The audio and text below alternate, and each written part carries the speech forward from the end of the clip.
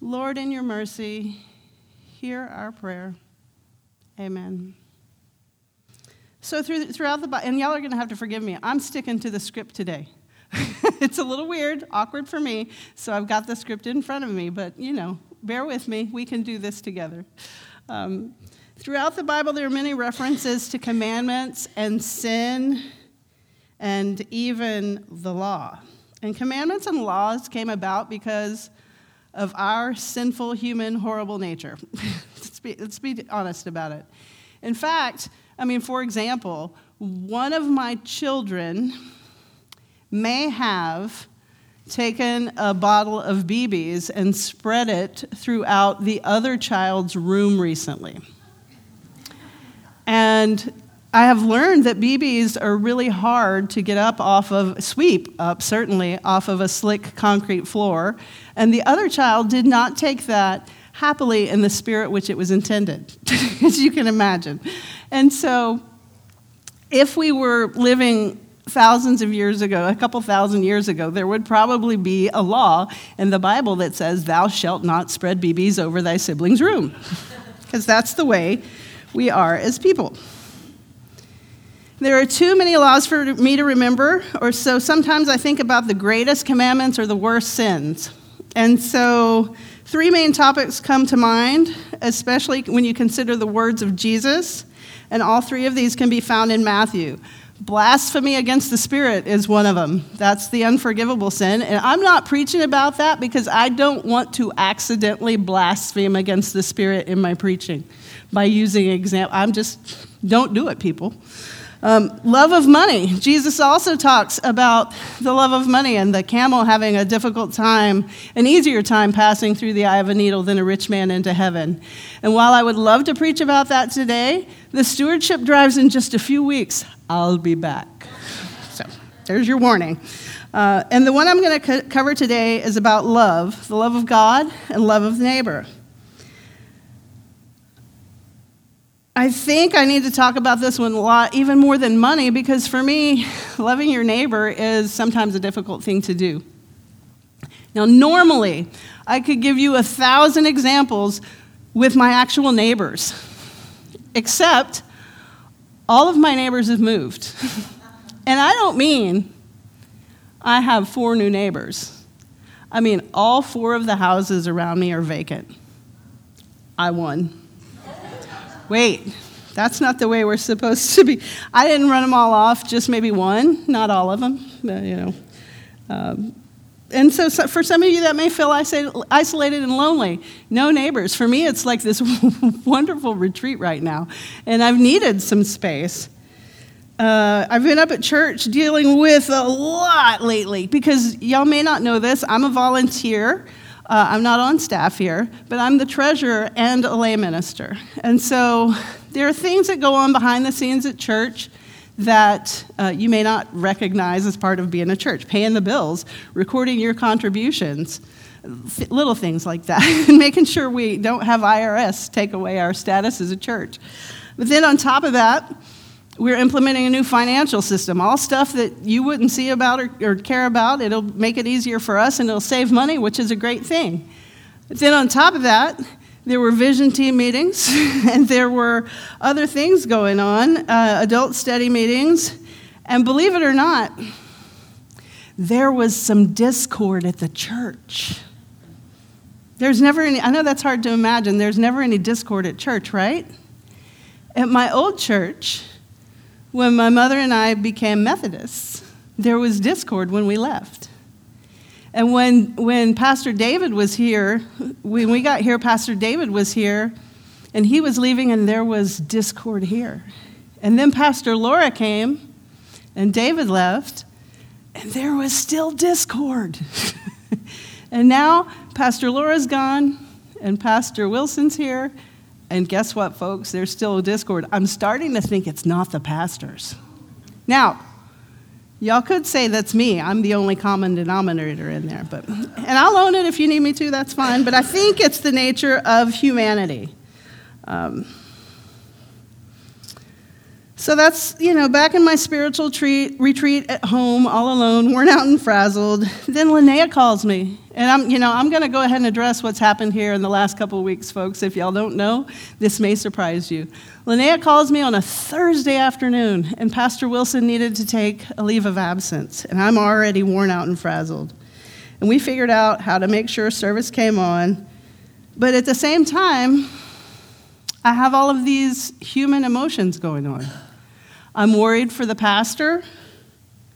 I'm shocked and angered by the sudden leave and absence of my pastor. And I'm even feeling, in some ways, abandoned and unloved. But hey, that's not all. We had a meeting coming up on Sunday, a big vision team meeting. And the theme of discord wasn't hidden at all at that meeting. It was pretty open.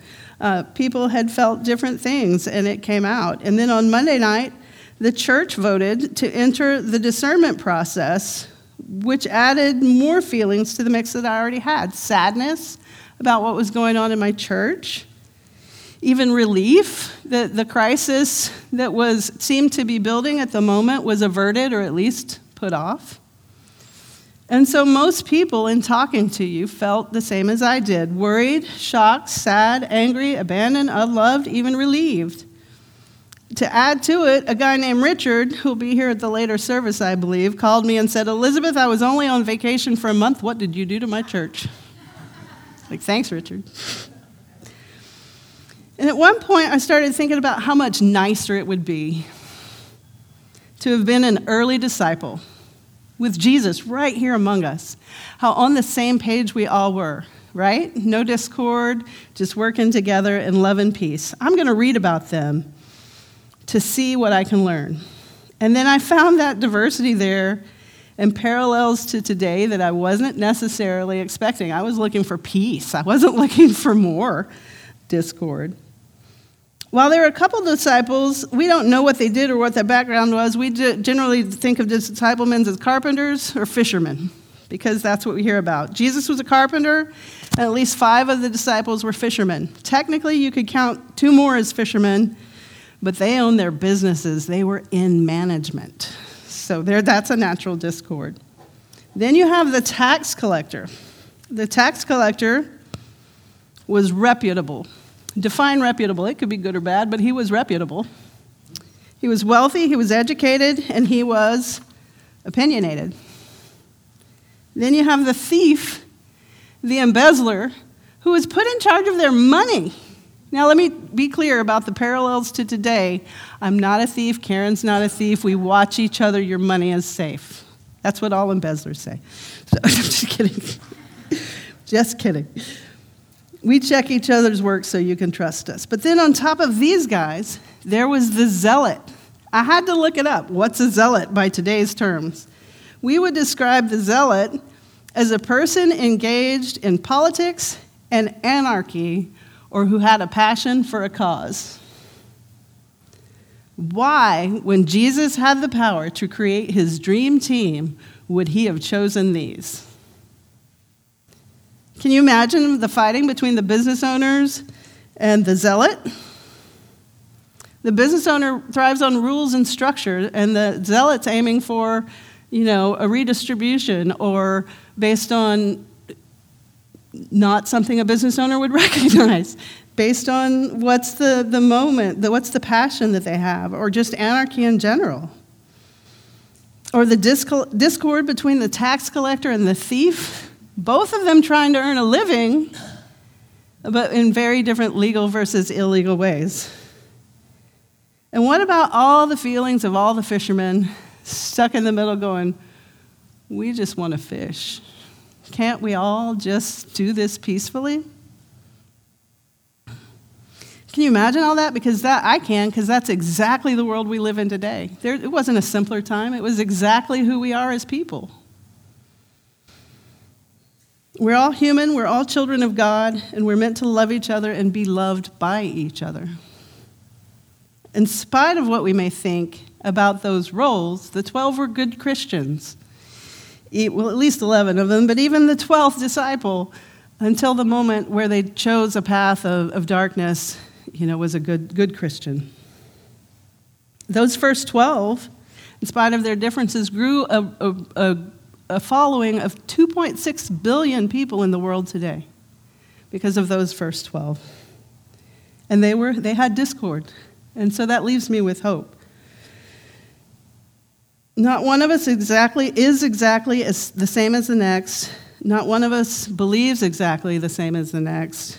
And not one of us has the exact same sin as the next, but we're still all children of God. If we had our choice, we'd surround ourselves with people just exactly like us. It would be so much easier. It's easy to like people we like and people who like us. It's harder to love those who oppose us, who have different views. And we don't want all that chaos and noise and discord in our lives. You go to your corner, I'll go to my corner. We don't have to talk to each other. But Jesus was different. Jesus loved his neighbor. He loved us all. He came here to save all of us, not just the ones like me or the ones like you, not the rational ones or the compassionate ones, or even those filled with hate. He loved even those filled with hate, hurt, fear, and wretchedness. How do I know this? Because the Bible says so. On the night when he was betrayed, the disciples were arguing. Guess that. The disciples were arguing. Imagine. Over who was the greatest among them. Who's right? Who's the best? Who's the one who deserves it? And while they were arguing, Jesus went around and washed their feet. He took off his robe and he wrapped himself in his towel and he just went on the floor and washed their feet.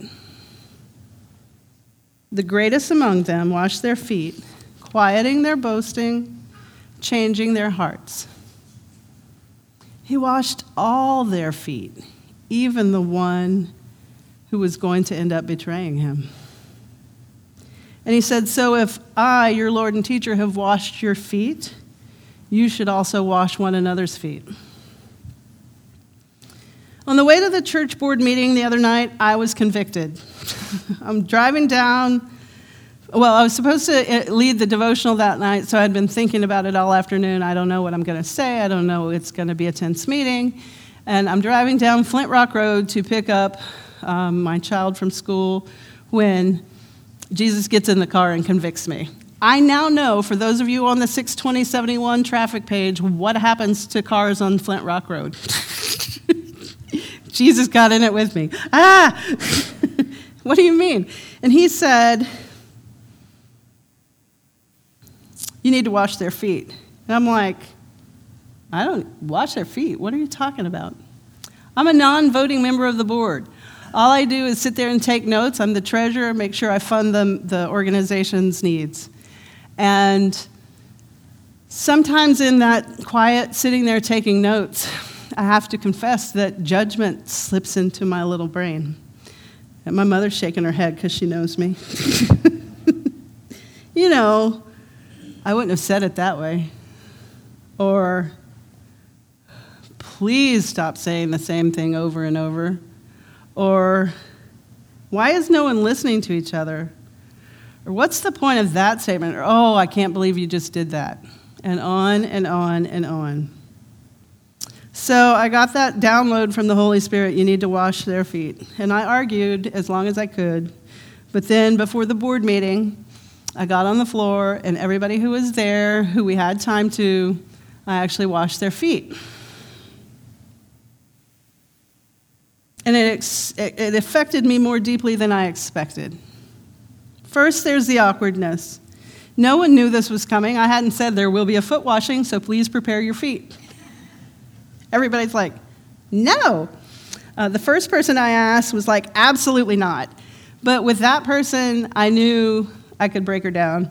And so I said again, may I please wash your feet? Elizabeth, no, you don't need to do that. And I'm like, yes, but I do. And she let me wash her feet. And they agreed. I poured water over her feet, rubbed it around, dried her feet. And with this person, I was very careful not to make eye contact because we would have started crying. We had been in the trenches together. I moved around to the district superintendent who was at our board meeting and asked to wash her feet. She said yes. And then she said, do you do this at all your board meetings? No. It's not actually a bad idea, but no. I can't speak for those people whose feet I washed. Some refused. Some begged for it. Some accepted it. I can speak for what it did to me. It made me look at people as Jesus looked at his disciples. Washing feet is a very personal act. I felt and understood in others' reluctance, the desire to be touched and cared for by another human, hurt, pain, joy, eagerness, awkwardness, disbelief, and for some even just displeasure at the water temperature. Gratitude, all sorts of things. All of the human emotions wrapped up in the tender moment as it might have been with Jesus and his disciples. And there was peace for a moment, and then the board meeting started. And for me, the peace has lasted. Church, your board voted this week to enter a period of discernment. What does discernment mean in a Christian context? According to our good friend at Oxford, I really don't understand what they said either. So, discernment is not your own judgment, but perceiving spiritual guidance for a course of action. You should have received a letter in the mail or an email blast about this. And if you didn't, then come talk to me afterwards. But I'm not going to go in a lot of detail at this point because the letter explains it far better than I can. We at Bee Creek are discerning what we want our church to be and what we want our relationship with the Greater United Methodist Church to be going forward. There is no set path or answer. We haven't decided that we're not going to be a UMC church or that we are or that anything. We have just decided that we're going to discern together like the disciples with Jesus leading. Prayerfully discussing this with God and listening for his feedback. It's not the board doing the discerning, it's the whole church. Every confirmed member will have a voice if you want your voice to be had. And we want your voice to be heard. It was only a few days ago that the board voted to enter this period of discernment, and it's been a very busy time, so more details will come. Please be patient. And some of you are just learning about this and processing your own feelings. You're still in a state of what did you do to my church while I was gone, Elizabeth? Me, I've had more time to process my feelings, and now I'm very excited that the board chose to enter this discernment period because what this means is it's not going to be me or Will off over in the corner discerning. It's going to be all of us, and I pick on Will because he's on the front row. He'll never sit there again. It's because we're all going to be discerning together like we're supposed to. Discerning as the unified body of Christ, how we are best able to be the hands and feet of Christ in our community. What I ask you today as we work through this together is that you keep lifting up our pastor, our denomination, our congregation, and our communities outside this wall. When we start to argue, as we likely might, over who is greatest or who is right or who is wrong, take a moment to pause and think about the shared humanity in the other person. And wash their feet. If not physically, at least spiritually. You don't have to knock them down and make them let you wash their feet. But think about them that way. Love your neighbor as yourself as Jesus loved us and gave his example by washing his disciples' feet or by dying for us because he loved us. Please bow your heads with me as we close. Lord, we commend ourselves to you, trusting in you fully. Please guide us with your wisdom and send your angels to guard and protect us from any attack, spiritual or otherwise. Let us hear your voice as a calm, gentle whisper over the drama of this world. Forgive us when we've let you down in the past, but also strengthen us so that we may go forth boldly as your servants. In Jesus' name, amen.